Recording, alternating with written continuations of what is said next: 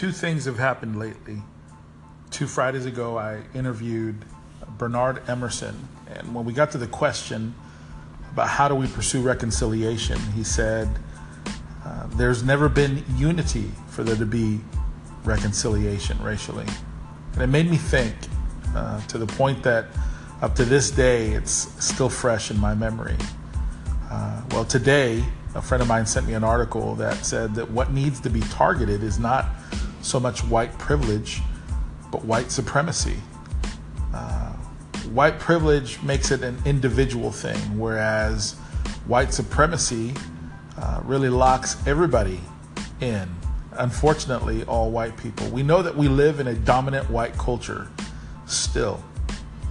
And so today I've changed the profile of my podcast, and the last question or statement that I'll be asking those who are guests is, how do we end white supremacy?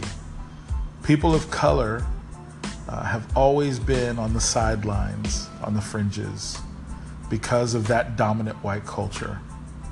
Well, today we need to resolve that white supremacy needs to come to an end. Let's talk about it.